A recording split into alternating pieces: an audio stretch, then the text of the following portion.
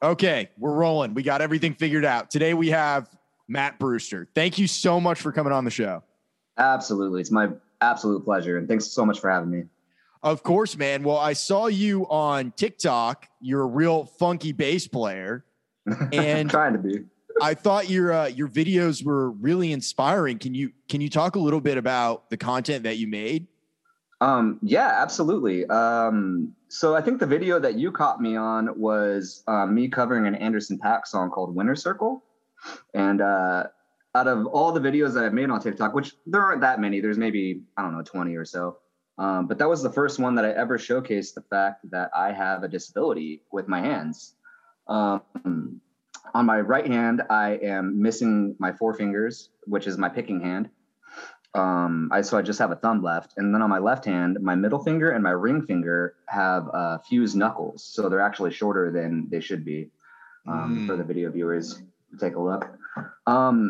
But pretty much I haven't really ever showcased that up until that video. And I really just wanted to show that because I think there's a lot of people that could take some inspiration or some motivation out of it. And, really just, be inspired to be better musicians or be better at whatever it is they're doing, despite whether or not they have something that's holding them back, like a disability or something that they see as a hindrance. I really just kind of want to have people take the things that make them different or unique and turn those into blessings and just really embrace who they are and make their craft their own.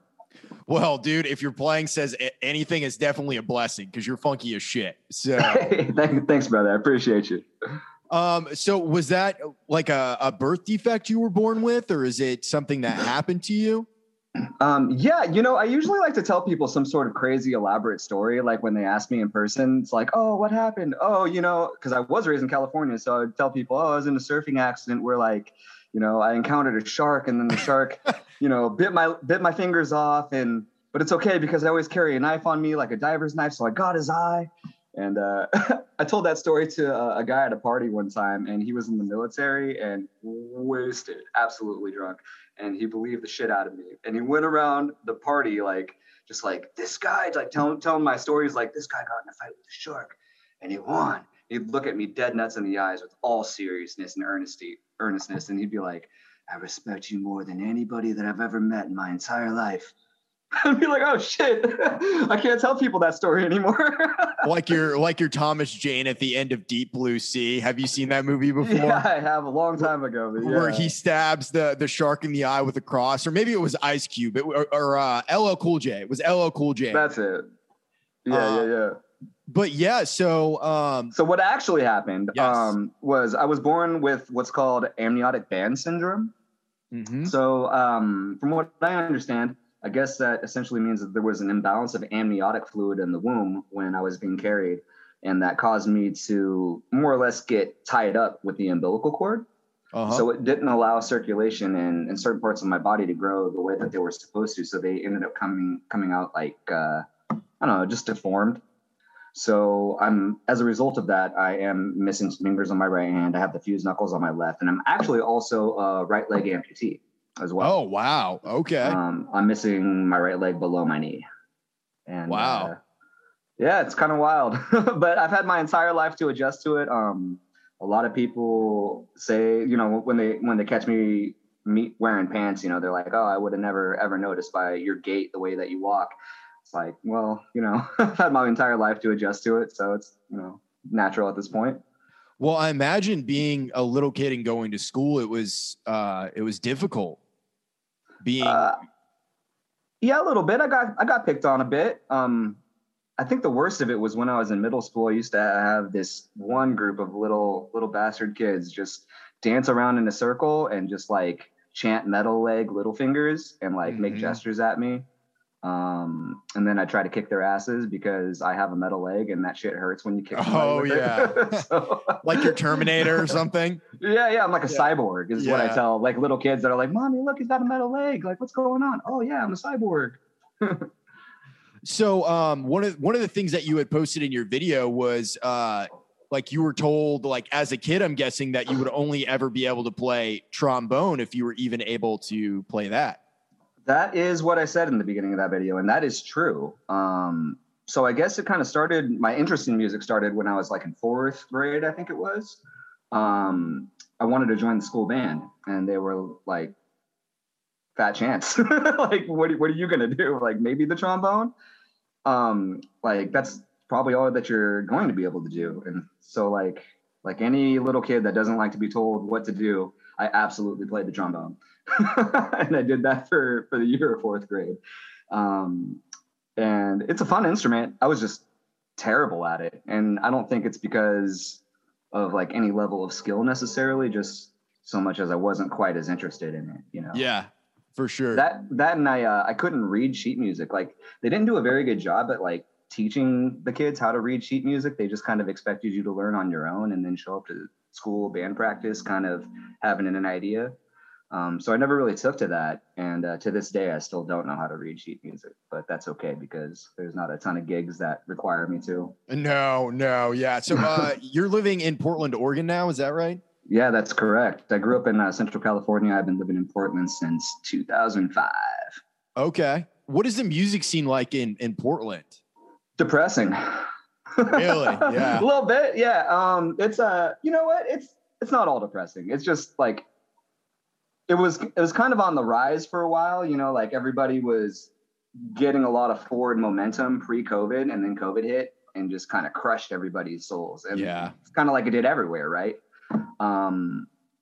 I feel like a lot of like key players in the scene have moved on to other pastures, not necessarily greener, but other pastures. Yeah. And you know, there's a lot of venues that have closed down due to the pandemic, and just the landscape has changed enough to where things are a little bit different. And I think we might be on an upswing again, but for a sec, it seemed like we were, you know, the music scene was dying a little bit here in Portland. But that being said, there are a lot of really talented musicians, really cool musicians too. And it's all kind of a community, like a really tight-knit community. Everybody kind of knows each other, which is really cool.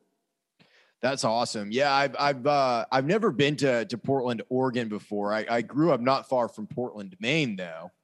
Oh yeah, that's the other side of the country. Yeah, exactly. But yeah, no, I think like with anything with music, yeah, COVID was definitely a situation. Like, I'm living in Nashville, so I have a lot of luxuries living here as a musician. Yes, sir. Have you ever visited here before? No, but I keep being told that I need to. Dude. I've never even been to that part of the country before. I've definitely been up and down the East Coast and the West Coast, but like Middle America has eluded me somehow. I need to change that. I really want to go to Austin, and I really want to go to Nashville. Yeah. Nashville is crazy. Like there's multiple music scenes in Nashville. Like the scene that I'm really a part of is like the East Nashville rock music kind of original scene. But there's a bluegrass scene, there's a country scene, there's a singer-songwriter scene, there's a blues, funk, and soul scene. There's Absolutely. A little bit of a jazz scene, but there's all these different things. Like, people, you know, when they come to visit Nashville, they'll ask like, "Oh, so like, do you play country music?" And I'm like, no, I don't think I've had one country gig since I've been in Nashville. For the most part, it's seriously, all been, yeah. And how long have you been playing? So I've been in Nashville for 6 years, and I've been playing since I was like 14 or 15. I'm 30 now. Okay. But the benefit of living in Nashville is being a bass player, because the only people that play bass here are guitar players that are looking for gigs. Not true bass players, but guitarists that can play bass. Yeah, exactly. But no, and all seriousness, there's a lot of great players here and all that. But yeah, I mean, I just created a little niche for myself playing with these original rock bands and kind of being a sideman for them. Oh, awesome, man. Which is how I prefer it. But yeah, no, it's a great scene here. Like there's like the Black Keys are here and Jack White is here. So some of the biggest names in rock music are in Nashville. Cage the Elephant, a bunch of different people are here. I didn't realize that. I guess I should have known that, but yeah, that's a big deal. Yeah, I mean, Portland's not the same. We got like the Decemberists, who I don't know if they're still making music or not. Portugal the Man. I don't think any of them reside here anymore. Really. Yeah. But that's crazy that you say that you've never played a country gig in Nashville, because absolutely. You bet that when I think of Nashville, like the first two things I think of are like country and blues. Yeah, for sure. No, and it's definitely here. Like, so like with anything, there is a Mickey Mouse version of Nashville. Like if you go down to Broadway, which is where Tootsie's is and all the honky tonks and all of that, most of the music that you're going to hear down there, it's actually not even country. Like you will for sure hear country, but it's going to be mostly classic rock. Like it's going to be like Jesse's Girl. Okay. Yeah. Okay. Yeah. So it's, I think people have an impression, but you also got to think as generations are changing, like people aren't necessarily, there are people who are going to be like, oh, I want to hear Merle Haggard, I'm in Nashville. But the average 25-year-old bachelorette that's coming here is not going to want to necessarily listen to that. They're going to want to hear Fall Out Absolutely Boy. not. Right. Or Panic at the Disco, something of the sort. Right. Yeah, totally. Can we backtrack to Jesse's Girl for a second? Yeah. I don't know if this is true or not, but I think that song was written about another member of the band's girlfriends, right? I don't know. I've personally never heard that. The thing I always think of when I hear Jesse's Girl, have you ever seen Boogie Nights? A long time ago. Yeah, Mark Wahlberg. Yeah, Mark Wahlberg. Yeah. So there's that scene at the end where they go see the coke dealer and they're about to go rob him. And there's like a guy in the background who's lighting all these firecrackers, and the coke dealer, he's all crazy and shit. Like he's smoking weed and he's all coked out. And he says, Ricky Springfield, he's a friend of mine. It's Alfred Molina, the guy who played Doc Ock. Oh yeah, man. But that's what I always think of. But yeah, I don't know if it was written about someone else in the band. I mean, dude, that doesn't surprise me. I can't confirm that. That's just something I've heard, and I wasn't sure if maybe you've heard the same thing. But that's hilarious if it is true. Yeah, no. So, yeah, Nashville really, like the whole Broadway scene is its own thing. Like you can make pretty good money playing down there. I know people who play down there regularly. Because basically what it is, it breaks down. There's 4 shifts a day. There's 10 a.m. till 2 p.m., 2 p.m. till 6 p.m., 6 p.m. till 10 p.m., and then 10 p.m. till 2 a.m. Wow. Yeah. I didn't realize people went out to see music that early in the morning. Yeah. So a lot of those, like, it depends on the bar and all that, but some of the places it'll be like acoustic shows, you know, it might just be a duo or something like that. Yeah. But yeah, I mean, like you can get gigs in Nashville if you want to get paid gigs. It's a grind down there, but you can make pretty good money. I have a feeling it's a grind anywhere. Really. Yeah, it is. You know, especially just being a sideman like you or me. You know, it's a never-ending battle for finding gigs and taking gigs and learning new tunes. Gosh, like learning so many new tunes. Oh yeah, I mean, I have like, hey, learn this 4-hour gig within a week. It's like, okay. Yeah. Well, that's what is so hard about being a sideman, because it's like I do a million other things. Like I do the podcast. I'm also an Uber and Lyft driver, and then whatever other random odd jobs I need that week. And like, I've started realizing how much time it actually takes to prep for even a 45-minute set. Because it's like I have to learn the songs and write the charts and practice on my own before I even step foot in a rehearsal like space with the people that I'm playing because with. It's rehearsal. It's not group practice. Yes. You know? Yes.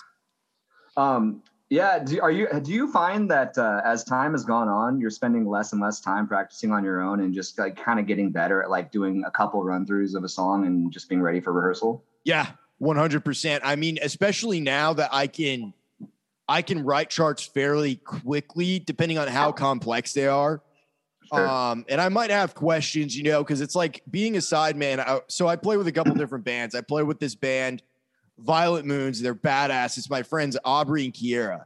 Okay. And that's it's like a witchier, spookier version of like Lana Del Rey. Oh, that sounds interesting. Yeah. So it's really cool. We actually just got done recording some tracks in a studio, and I kind of came on like after they were underway, but that's super cool. My friend, the Weird Sisters, who are freaks, dude. They're just fantastic musicians. But that's more of like a chops gig. Like the Violet Moons gig, that's more of like support role, you know. I'm Sure. between the first and the fifth fret. Holding it down, baby. Yeah, holding it down. Because that's what it is. Like their vocal harmonies are the lead instrument.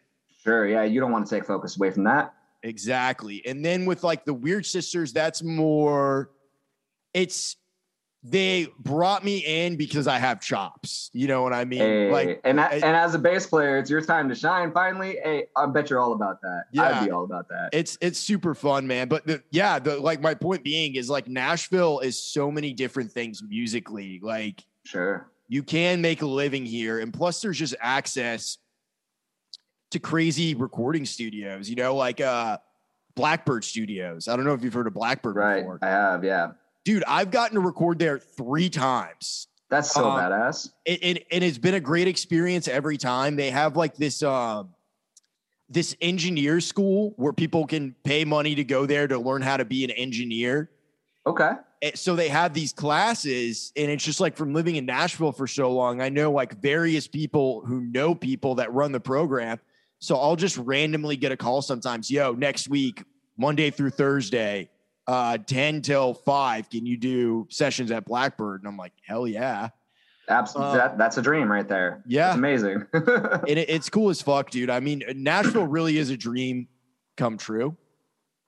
But you know, it's funny because I'm directly in it every single day. Like there is no escape ever from music in Nashville. Not that I want there to be. Yeah, I was about to say, like, that sort of seems like the way to be.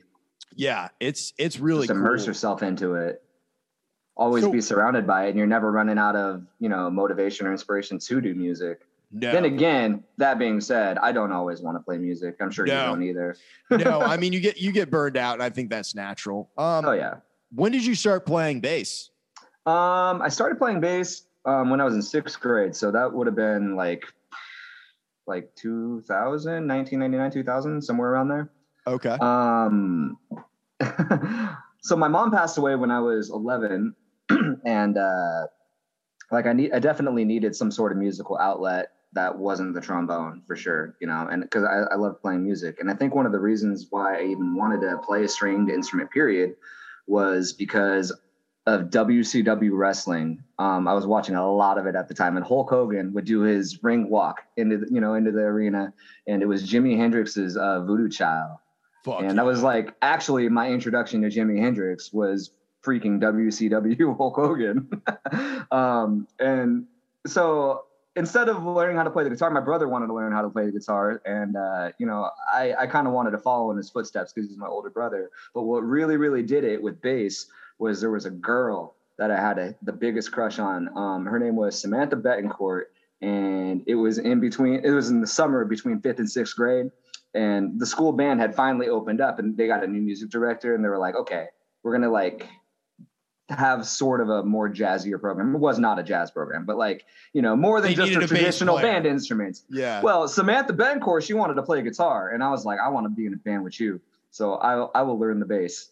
And I did. And or at least I showed up with the bass the next year. She did not show up, unfortunately, but I stuck with it. And I had some really good friends in that band, and one of my best friends is of the time, his name was Brett. He played the guitar, and we formed our first band together, and listened to a whole lot of punk rock music, metal, and that was like what I was into first, was like the hard rock stuff. Yeah. What were your favorite players like in that time period when you first started playing? I don't think I even knew any players, if I'm going to be completely honest with you. I think I was just like more into bands, period. You know what I mean? I think at the time I was really into like Metallica, but I also really liked Sublime. And I think Third Eye Blind was like a really big, really big influence on like me wanting to keep on rocking. I think they were like my first concert that I went to too was Third Eye Blind. Which I still love Third Eye Blind. They're great. Yeah, no, they have some great songs like Jumper, Semi-Charmed Life, which you will hear down on Broadway every single night that you're down there. Oh, no shit. Yeah. Oh, yeah. I mean, you know what? I'm about it. I'm about it too. Like, if it's not Wagon Wheel or, there's definitely Wagon Wheel. They're everywhere. There is Wagon Wheel. Yeah. Nothing's going to get a room full of middle-aged people like Wagon Wheel and Sweet Caroline. Oh, yeah, dude. I mean, it's like being an Uber driver too, I see so much of like the people coming through the city. In Nashville, I will say like it is fairly diverse in some ways because it's such a hot destination now. It's become like an it city. So I've had like a lot of people from around the world coming to visit Nashville, and a lot of musicians from around the world come here because they know it's Music City. I'm pretty sure it's a world-renowned music city. You know, like everybody knows there's music in Nashville. Like when I think of like major cities in the United States that do music, I obviously think of like LA, New York City, Nashville would be next on the list. Like, you know, Chicago, Austin, New Orleans, places like that, you know, and Nashville, absolutely. Yeah. That's one of the places that does it the most. So I keep jumping around, but I want to get back to when you first started playing. Oh yeah, sure. Was it challenging? Was there any adjustments that you had to make early on to figure out to like how to develop a style? Yeah, I wasn't very stylistically savvy at all when I first started playing. Even the first several years I started playing, like, to be honest with you, like, I mean, there's not a lot of, and I'm not throwing any shade at bands like Third Eye Blind, but there's not like a bunch of stanky, you know, stuff going on. There's no Joe Darts and Third Eye Blind. Absolutely not. So, you know, I was just like mainly sticking to roots and fifths. But I played exclusively with a pick because I just didn't really see how there could have been any other way, you know?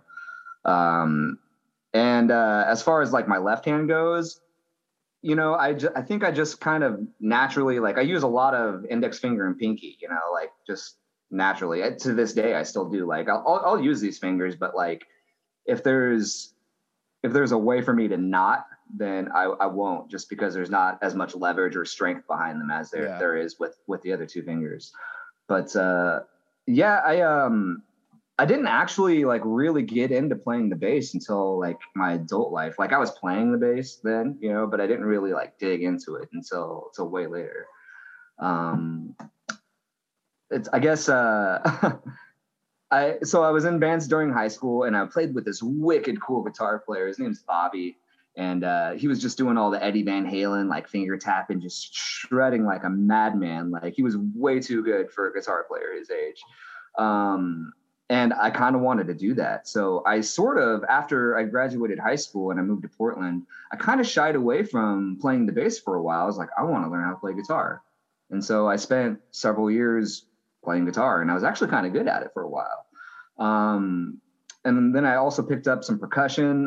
Like I'd played some, like a drum kit back when I was younger. But then I really got into hand percussion a lot, just because also I'm missing that leg. And so sometimes, and I'm not saying that I was like awful at it, but I wasn't really able to get the kick pedal down the way that I wanted to, have control over that the way that I really wanted to. But with hand percussion, I found that, man, I could absolutely destroy a cajon and a djembe, you know, absolutely totally murk that. So I also, I ended up getting kind of, and this kind of sucks, but I ended up getting pretty addicted to drugs when I was in my young 20s and stopped playing music altogether. I just really wasn't doing it.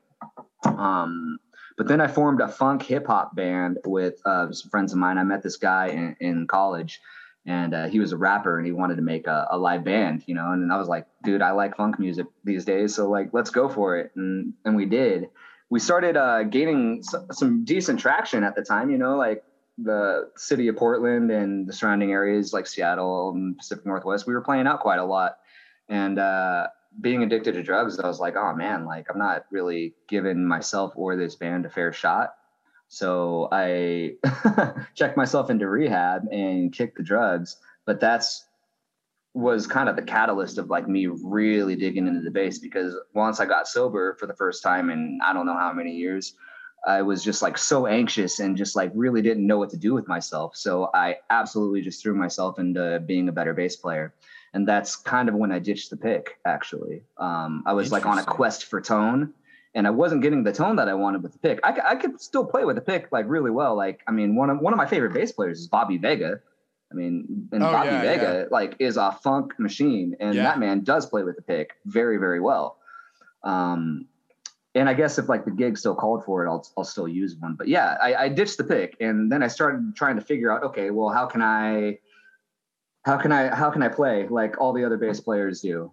And the answer was I can't, but I can figure out how to get the tone that I like and play like I do. And I think there were two really big influences on me when I was really digging into the bass, and that was James Jamerson was number one. Oh, dude, of course. Of course. Well, any bass player will tell you, like, James Jamerson, he's got to be one of the guys. Yeah. But what really struck me about him wasn't just how dope his lines were and just how tasty he was, but that he only played with one finger. He only played with one finger. Yeah, that's true. The hook. That's it. You got it. And so I was like, well, shoot, man, like I don't have a finger, but I got one nub that I can pluck with on this hand, and I'm going to use the shit out of that nub. So I have been. And so granted, to this day, I still can't do alternate plucking like a lot of people can. I can't do the economy picking or economy raking like a lot of people can. But I'm still finding a way to make myself sound pretty tasty, and being as percussive and in the pocket as I can be when I'm playing out. And I think the other guy that really influenced me a lot was when I first saw Victor Wooten. Like I didn't discover him until the early 2010s, even though he's been around for forever, I saw the Bass Day 98 video and my fucking jaw hit the floor. I just couldn't believe what I was seeing. He's an incredible player. There's like a few bass players that I would compare to like the Jimi Hendrix of bass. Cause like Jimi Hendrix, he really understood what the electric guitar instrument was and what it could be and also what its limitations are. Another player like Jocko, for instance, I would say the same thing for Jocko, like Victor Wooten. Victor Wooten is just so inventive in the way that his lines are, and his technical ability is ridiculous. It's insane. Yeah, for sure. But yeah, and same with Jocko too. Like, I mean, I never thought to do harmonics on a bass until I heard Jocko. It's such a beautiful thing too. Just, I mean, yeah, you can do harmonics on a guitar. It's so beautiful, but there's something about hearing those on a bass that is just so unexpected for a lot of people. Yeah, for sure. That, when you throw those in, it just gets so tasty. Yeah. No, I think too, like listening to someone like James Jamerson, he was playing these super riffy lines, but he had the groove. You know what I mean? Like, absolutely. Perfect. His phrasing is amazing as well. Just like the way that he threw his lines together and stayed in the groove. It's absolutely perfect. I would never want to go back and have another bass player redo any of those lines ever. No, perfect. No, I would say my other, like personally for me, that my other favorite players are like Donald Duck Dunn from Stax Records, like Booker T and the MGs, and Carol K. So like I'm a flatwound. Oh, that's an OG right there. Yeah, that's an OG. Yeah. So like I like my main bass, it's actually it's the only bass I own, but it's a like an 03 or an 04 Fender Japanese P bass. Japanese, huh? Yeah. That's cool. I like that. I got it for like $500 off of eBay. It's a 62 reissue. Okay. And as soon as I got it, I put some Labella flatwounds on there. Man, it sounds good. Anytime I'm playing out at gigs, like people are like, what is that? Like, that bass sounds so good. I'm like, dude, it's the strings. I mean, it's also a Fender P bass, so that does it. But like, I mean, a Fender P will always sound good in the mix. But yeah, Labellas, I mean, those are the flats. Like, if you're playing flats, those are them. Those are the ones. Yeah, absolutely. So you went through this period where you got super into bass, and it was because you were getting sober. Like, what were some of the things in your life that you were finally like, I need to get sober and I need to change? Did you have like a moment that you hit?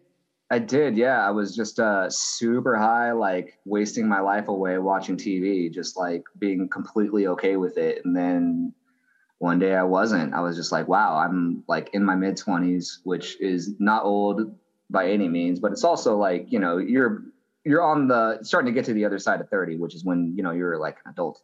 Yeah. You know what I mean? So it's like, wow. Like if I continue on this trajectory, I will have wasted my entire life away or my youth away, and can't be having that. So it was just time to stop, man. That, and like I said, I really wanted to I was realizing that I really did want to play music professionally, and that was not a sustainable way to do it. Which is interesting because, I mean, if you are a musician anywhere, you know, there's a lot of temptation, even there's drugs around for sure. Everywhere you go, for sure. Drugs, alcohol, sex, whatever it is, whatever vice you're looking for, you can find in bars, clubs, weddings, whatever is there. Absolutely. The drugs that I was doing were just, yeah, man, they were bad. You know, like I drink still, like that's, you know, I'm totally fine with that. Yeah. Sex, I don't think would ever stop me from playing music. If anything, it would just make the music better, right? Yeah. And to be quite honest with you, I don't know. Sometimes the drugs made it seem like it was better. I don't know whether or not it was. The age-old question. Right. But what I did know is that like waking up every morning and like needing something in order to feel normal was not the way to go. Like that, you know, like the whole get well idea is a gross thing. Did you have like any like family or friends that you went to during this time period and you kind of told them what was up? I had an older brother that lived in Portland at the time. He still lives in Portland now, actually. But yeah, he knew what was up. He knew what was going on. But you know, it was I definitely had the support of my friends and the family that knew about it. I definitely had the support from them too, and that was absolutely huge for sure. And, oh yeah. You know, you can't anybody dealing with addiction like that has to have a strong support system. Like the want to get off it is obviously the most important thing. You have to make that conscious decision that says, yo, like I'm not doing this anymore. But man, yeah, like you got to have that support system for sure. It's a tough thing. Oh yeah, dude. I mean, I just know from doing the podcast, like I've had on a couple like addiction specialists. One of them was George Collins, and he runs like a sex and porn addiction rehab out in California. Oh, okay. Wrote a book on it. And then I had on a couple of weeks ago, Dr. Vera Tarman, and she's a food addiction expert. Oh, wow. So those were two things that I was interested in kind of exploring because sex and food are both natural parts of life, you know, not to diminish any of the other addictions or anything. I hear what you're saying, though. Absolutely. Yeah. Like those are definitely different kinds of addictions. When you automatically think of addiction, you know, that's not usually it, but they are necessary parts of life. So I can definitely see how one could be addicted and how much harder it could be to like control that once you're in, you know, in those particular areas. Yeah, it was illuminating to learn about that kind of stuff. Just because there was so much that I didn't know. And, you know, in terms of addiction, it's really becoming like a topic of conversation and mental health in general in America right now. People are much more willing to talk about it. You know, I can think back to maybe 10 years ago that it wasn't like a big thing. Like you couldn't be like, oh, I'm depressed, you know, or anything like you could. But now it's just like people are like, they take it seriously now. Yeah. I mean, mental health is a huge topic these days. And I'm here for that because that is absolutely true. Like, I mean, especially as men too, like we're always like conditioned to not like show emotion or, you know, 100%. Any sort of weakness. So the fact that it's becoming commonplace for people to talk about their mental health, as a man, and I'm really thankful for that because I take my mental health very seriously. And I think my physical health kind of goes hand in hand with how my mental health is doing. Absolutely. Yeah, no, it's like you have to, I really see the mind, body, and spirit. They're three separate things, but they're all intertwined. You can't have one without the other if you're a human being on this earth. Absolutely. It's all symbiotic for sure. Man, yeah, I've even gone to the point where like I'm at the gym like for 2 hours every morning, you know, like first thing I do when I wake up in the morning is like try to make sure I get some exercise. Granted, it's not like every single morning, but like most mornings for sure. And I think part of that, actually, now that I think about it, is probably to counteract the fact that I'm an asshole to my body when I'm on the weekends out playing gigs and stuff. Oh yeah, because I drink and I'll eat the pizza, I'll eat the bar food, just abusing the crap out of myself. Yeah, I got to do something, man. So it keeps me right. Before we started up, you were telling me about this duo project that you have with another producer. It's called Hiroki. Is that right? Did I say it right? That is correct. Yeah. So we started that basically at the kind of like right before the pandemic started. So it's me and this other guy named Salvatore Manalo. He's a Filipino homie that I got in town. He's an incredible guitar player, like so slick, so smooth. And he's a great vocalist also. Turns out he's also a very competent producer. So he moved into a house with his wife that was like 5 minutes away from mine. So during the pandemic, like when everybody was on lockdown, we kind of like, we're like, all right, we can hang out with each other and we're going to make music together. So we absolutely did. And, lots of barbecues, lots of drinking because nobody had any other real responsibilities. Yeah, and, totally. So I just go over to his studio at his house and we just mess around and come up with some tunes. So, I mean, we ended up coming up with like an album's worth of music and kind of release all the songs one at a time, like a song a month is kind of what we ended up doing. And we started that October 2020. And then, we continued on with that trend, released a new song every single month, all the way up until last November when we finally released a 6-song EP. And it's available everywhere that you consume music, Spotify, Apple Music, Tidal, all that. Nice. Cool project, man. I'll have to check it out. Send me a song. I can throw it on the end of this episode. Yeah, sure. Absolutely. Can do. Or I'll just, I'll send you a couple songs. You can pick whichever one you like. Okay, cool. Yeah, that sounds good. Where can people find you at? How can they find like your TikTok, your Instagram? What do they have to look up? It's all just funky.brewster, but funky is spelled with a PH. So Punky Brewster. My last name's Brewster, right? So I couldn't pass that up, man. Yeah, you got to go with it. Yeah, so at funky.brewster, IG, TikTok. I'm there. Awesome. Dude, hey, thank you so much for taking the time to do this today. Yeah, absolutely. Thank you again so much for having me on. Of course. You're an inspiring guy. I hope there's people out there, especially like kids that see your videos and know, despite whatever circumstance they may be in, there's a way to persevere. Cause that's the way I felt when I saw you. That is absolutely the message that I'm trying to send. And I'm not saying that it's not going to take a lot of hard work. And I'm not saying that you're ever going to be able to live up to the idea of perfection that maybe you've built up in your head. But if you want it bad enough, there's more often than not, there's a workaround and there's a way for you to do it. And I just want to encourage people to do what they love. Awesome, dude. That is a perfect place to end it. Thank you so much for coming on. Absolutely. Thanks again. Save that though, just in case.